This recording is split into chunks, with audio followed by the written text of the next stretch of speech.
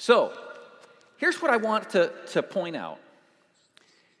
The Bible says in Psalms 22, verse 3, it says, "But thou art holy, and thou inhabitest the praises of Israel." Or another translation says, "of your people." It's interesting that God says he inhabits the praises of his people. That means he is literally in them. Now, when I was growing up, I remember I had a concept of what church service was like. I had the service split into two halves. There was the praise and worship, and there was the message. And in my mind, and this wasn't wrong, it was just incomplete. In my mind, the first half was for God. I'm singing for him. The second half was for me, because I was going to learn something. And I had that split. And I remember when I was really young, my mom, whose punctuality is not her strongest point, would sometimes arrive late. And I used to think that I had lucked out because I had missed, part of it, but I hadn't missed the part that was for me. I had missed that other part. But as I've grown in my understanding, I realize I totally missed it. You see, praise and worship was and is about God. And we sang that first song about how we're ministering to him, and there is complete truth in that. But there is other truth that I was totally missing. And first of all, I'm pointing out it is that he inhabits the praises of his people. God is already in me. 1 Corinthians chapter 3:16 says, "Don't you know that you yourselves are God's temple and that God's Spirit dwells in your midst?"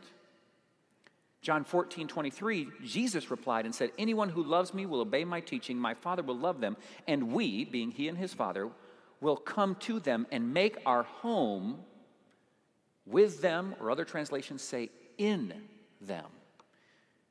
You see, he is in his praise. His presence is in me, but then often his presence is on me or around me.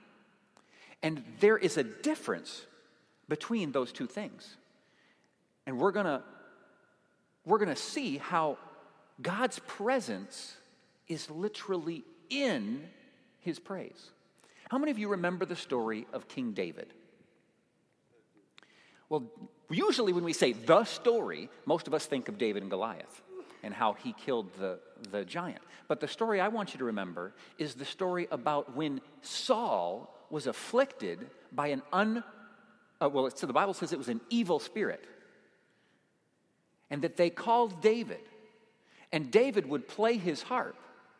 And when David played his harp, the evil spirit would leave Saul. Simply because he was in the presence of David playing the harp. Now, here are a few questions that I ask myself. What about David playing that harp caused the evil spirit to leave?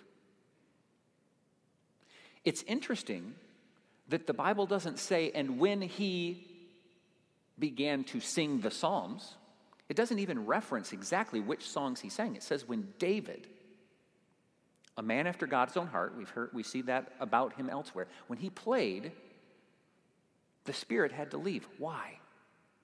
See, this verse gives us the answer. It says God inhabits the praises of the people. God's presence went beyond where it normally was intense and filled the room where that praise was heard, where that music was played. As a musician, when he praised God with his music, when he played music, even just the playing of his harp, God's presence was in the music and it affected the surroundings. So here's what I want to ask you for a second. If God indwells praise to him, if he indwells the praise of godly people, singers, musicians, what indwells music, that praises something other than God. Someone once said, all music praises or worships something. It'll either worship God, it might worship money, it might worship romance, it might worship fame, it may worship the devil himself. But what spirit would indwell music that praises another spirit? People have sometimes asked about the value or the merits of listening to Christian music or listening to other music. And this is what I've always pointed back to. I've said, if there was enough potency in the music, in the spiritual presence that accompanied that music, that it caused that evil spirit to leave, then I need to recognize that music and praise aren't just a passive declaration.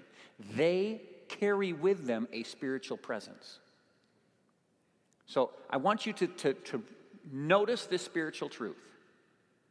Music is inhabited by the spirit that it praises. God, the music that is played for God, His presence is there. It is so potent that it affects the spirits that are in that place and in that room. The evil spirit could not stay on Saul when David would praise. Psalms chapter 50, verse 23 says, "Whosoever offereth praise glorifieth me, and to him that ordereth his conversation aright, I will show the salvation of God." Praise can be identified by who it glorifies. When we sing, who do we glorify? And I'm not saying that you can't listen to music that isn't Christian. That's not what I'm saying at all. What I'm saying is recognize that it always has a spiritual component to it. Always. What is it glorifying? If it's glorifying God, then He is inhabiting that praise. If it's glorifying greed, money, power, the thug life, whatever it is, there is a spiritual presence with it. But praise and worship contains within it God's presence. 2 Corinthians chapter 2, 15, "For we are to God the pleasing aroma of Christ among those who are being saved, those who are perishing." It talks about how we are a sweet aroma to God. God talks about His praises being and our prayers being an aroma, a sweet presence to Him. Psalms 149, 6 says, "May the praise of God be in their mouths and a double-edged sword in their hands." This is that other side of the coin. Praise is worship to God. But the Bible says it's a double-edged sword in our hand. If you're looking at my hand, I'm going to have to explain this so that you're just not curious and distracted. I jammed my finger against a tree the other day, so I have this little splint. There, sorry. Back. If I was in the audience, I'd be like, what in the world happened? And I'd get distracted, so now we can put that to the side. All right. A double-edged sword. Psalm says, "May the praise of God be in their mouths and a double-edged sword in their hands." Praise isn't a passive thing. Praise is an offensive tool. Praise can literally be a weapon. In 2 Corinthians chapter 20, we have the story of Jehoshaphat. How many of you can remember that story? Israel was being ambushed by multiple nations, and someone came to Jehoshaphat and told him last minute, he said, "They snuck around the way we didn't expect them to come, and they're going to be here soon. We're in trouble." And he went to pray. And God said to him in verse 15 through 17, He said, "Don't worry. You don't have to fight this fight. I've got it." And when he trusted that God would fulfill His promise, they marched out to the armies, and they set their praise band in front of the soldiers. And it says in verse 22, it says, "As they began to sing and praise." When? As they began. to sing and praise. The Lord set ambushes against the men of Ammon and Moab and Mount Seir who were invading Judah, and they were defeated. The Ammonites, the Moabites, rose up against the men from Mount Seir to destroy and annihilate them. After they finished slaughtering the men from Seir, they helped to destroy one another. When the men of Judah came to the place that overlooks the desert that looked toward the vast army, they found only dead bodies. When they finally arrived where their enemy was, their enemy had already fought amongst themselves and died. So Jehoshaphat and his men went out to carry off the plunder, and they found among the men a great amount of equipment and clothing and articles of value, more than they could carry away. So much was the plunder, it took 3 days to collect it. God says in 2 Corinthians chapter 15, what he said to Jehoshaphat, he said, the battle isn't yours to fight, it's mine. But what did Jehoshaphat have to do? Praise. Praise. Another story that illustrates the power, I would say the offensive power of praise, is in Acts chapter 16, verse 23. Paul and Silas, it says, after they had been flogged, they were thrown into prison, and the jailer was commanded to guard them carefully. And when he received these orders, he put them in the inner cell and fastened their feet in stocks. About midnight, Paul and Silas were praying and singing hymns to God. How many of you think that's what you would do if you were in jail? I got arrested one time in Cuba after smuggling Bibles in. We were trying to help out some underground Bible schools. We got arrested. Fortunately, they didn't catch us in the act of preaching. They just caught us at a church. And they brought us in for questioning. They stuck us in a room, and I had no idea. I'm remembering the stories about, I'm trying to remember the name of the book I had written, but there's a man who spent like 15 years in a Cuban prison. And I'm remembering his story, and I'm thinking, is this how it started? And, I remember we prayed, and I just remember the peace of God coming on and just relaxing. They came in, they interviewed us, they talked to us for a while, and they ended up kicking us out and said, go to the beach, stay away from the churches, just go to the tourist areas, which is what Cuba wanted at the time. They didn't want missionaries, but they did want people to spend money in their tourism industry and boost their economy. So they were like, just go out of here and go to the beach. But I think when we're faced, and I didn't get flogged. And I remember some of the people that were arrested with me were terrified. And I remember bringing up this story to them, and it didn't inspire any songs at the moment. But here's the point. What did inspire the songs? Their focus and their trust was not in the situation. It was in God. It says at midnight they were praying and singing hymns to God, and the other prisoners were listening to them. Suddenly there was such a violent earthquake that the foundations of the prison were shaken. At once all the prison doors flew open and everyone's chains came loose. And the jailer woke up, and when he saw the doors open, he drew his own sword and was about to kill himself, knowing that he would be killed for the escaped prisoners, because he thought the prisoners had escaped. But Paul shouted, "Don't harm yourself. We're all here." The jailer called for lights and rushed in, and trembling before Paul and Silas. Then he brought them out and said, "Sirs, what must I do to be saved?" How powerful is that? It's interesting that praise and worship ushers in God's presence. And our hosting of God's presence is one of the indicators of our spiritual potency. You realize what people see and what changes situations isn't us. The Bible says, "Greater is he that is in me than he that is in the world." It is God's presence in and on me that makes a difference in my world. See, we know that God is already inside of each of us.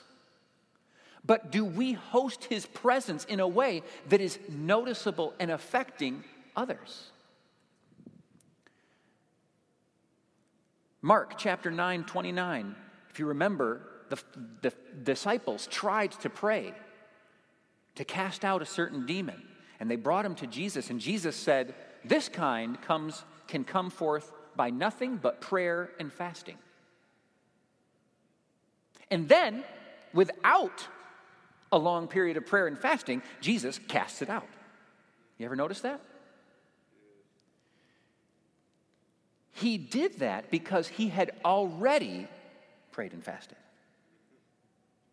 How many of you realize getting thrown into the water isn't the time to learn to swim? And many of us have that approach. We're like, okay, I'm just going to go along, and when I can't, well, then I'm going to come back and I'm going to learn to swim, and I'm going to figure it out. Jesus says, no. You need relationship with the Holy Spirit. You need his presence in an extra intense way in order to dispel this particular spirit. One of the ways that we enhance his presence on our lives, we just heard it. There's prayer, there's fasting, but it's also praise and worship because he indwells the praises of his people. 2 Corinthians chapter 3, verse 17 through 18 says, "Now the Lord is Spirit, and where the Spirit of the Lord is, there is freedom. And we all who with unveiled faces contemplate the Lord's glory are being transformed into his image with every increasing glory which comes from the Lord who is Spirit." Let's go back and read this again, relating this to his presence in praise and worship. Now the Lord who is Spirit, and where the Spirit of the Lord is, there is freedom. Where is the Spirit of the Lord? It is in me, and it inhabits his praises. So when I praise, what am I inviting in to the atmosphere? Freedom. I'm inviting his Spirit, and by consequence, freedom. And we all who with unveiled faces contemplate the Lord's glory, are being transformed into his image. How are we being transformed into his image? By exposure to his presence and his Spirit. How are we exposed to his presence and his Spirit?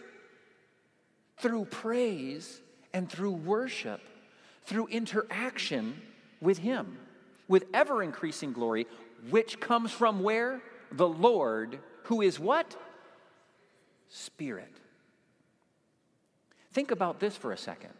Acts chapter 15 says that Peter, when he would enter a city, people would crowd there, hoping that just his shadow would fall on them and they would be healed. Was it Peter's shadow?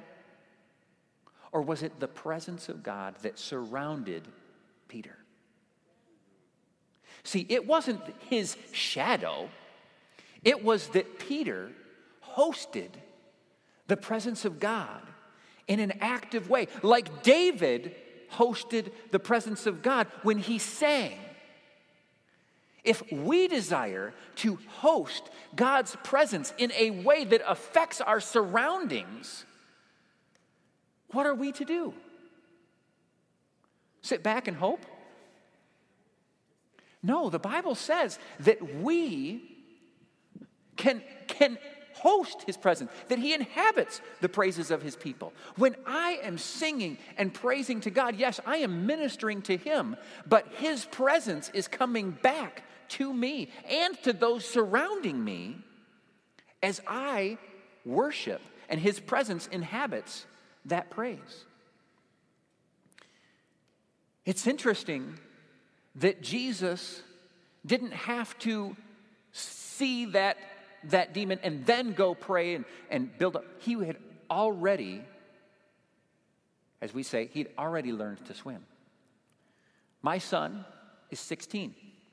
He doesn't have his own car. That means if he wants to drive a car, he has to ask for mine. Now, if one of the things he needs is my trust, How many of you can understand that? If he was to lose my trust, could he come to me and say, all right, so I need the car tonight. What can I do in the next 5 minutes to earn your trust? How many realize it doesn't quite work that way? If he wants my trust, what does he need to do? He needs to do it before he needs the car. Because, quite frankly, if I know his motive is to get the car, it doesn't earn quite as much trust. But if he does it the day before and the day before, and consistently, then I see he is gaining my trust. My relationship with him is growing.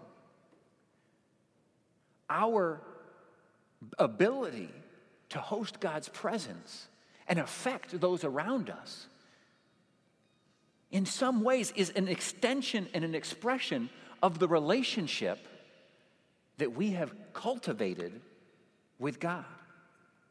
Jericho, it's interesting, is another example of the power of praise and declaration. I like it.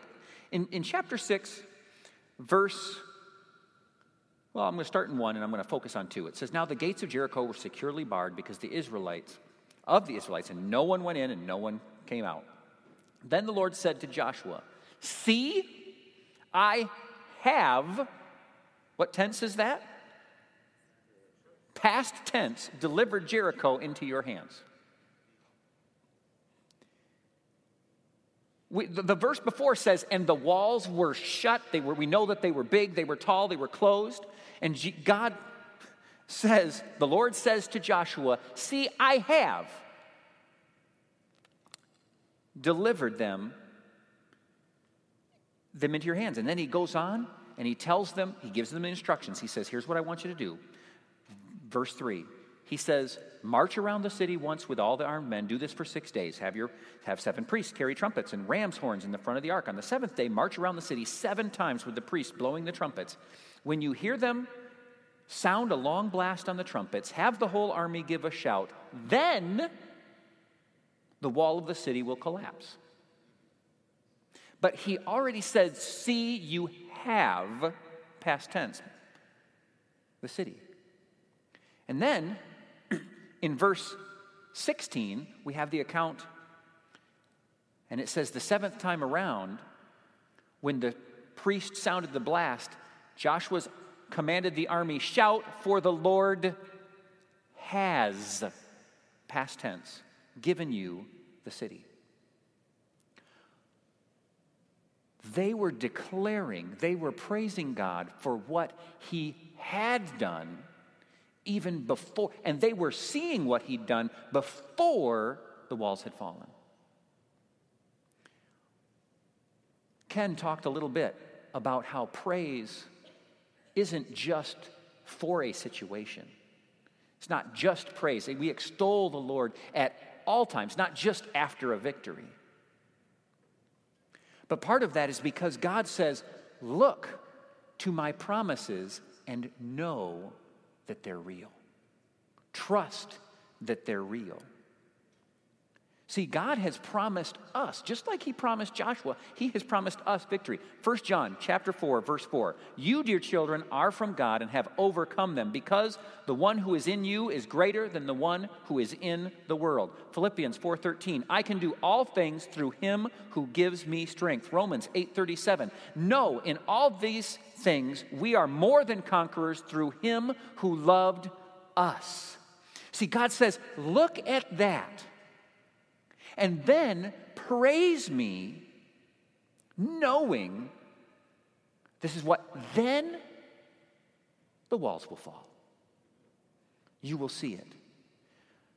Praise and worship is a way of life. Psalms chapter 57, verse 7. David said, my heart, O God, is steadfast. My heart is steadfast. I will sing and make music. I like the way it says it in the King James Version. He says, my heart is fixed. Oh God, my heart is fixed. I will sing and give praise. What that means is, I have already locked the steering wheel into place. This is where my heart is going.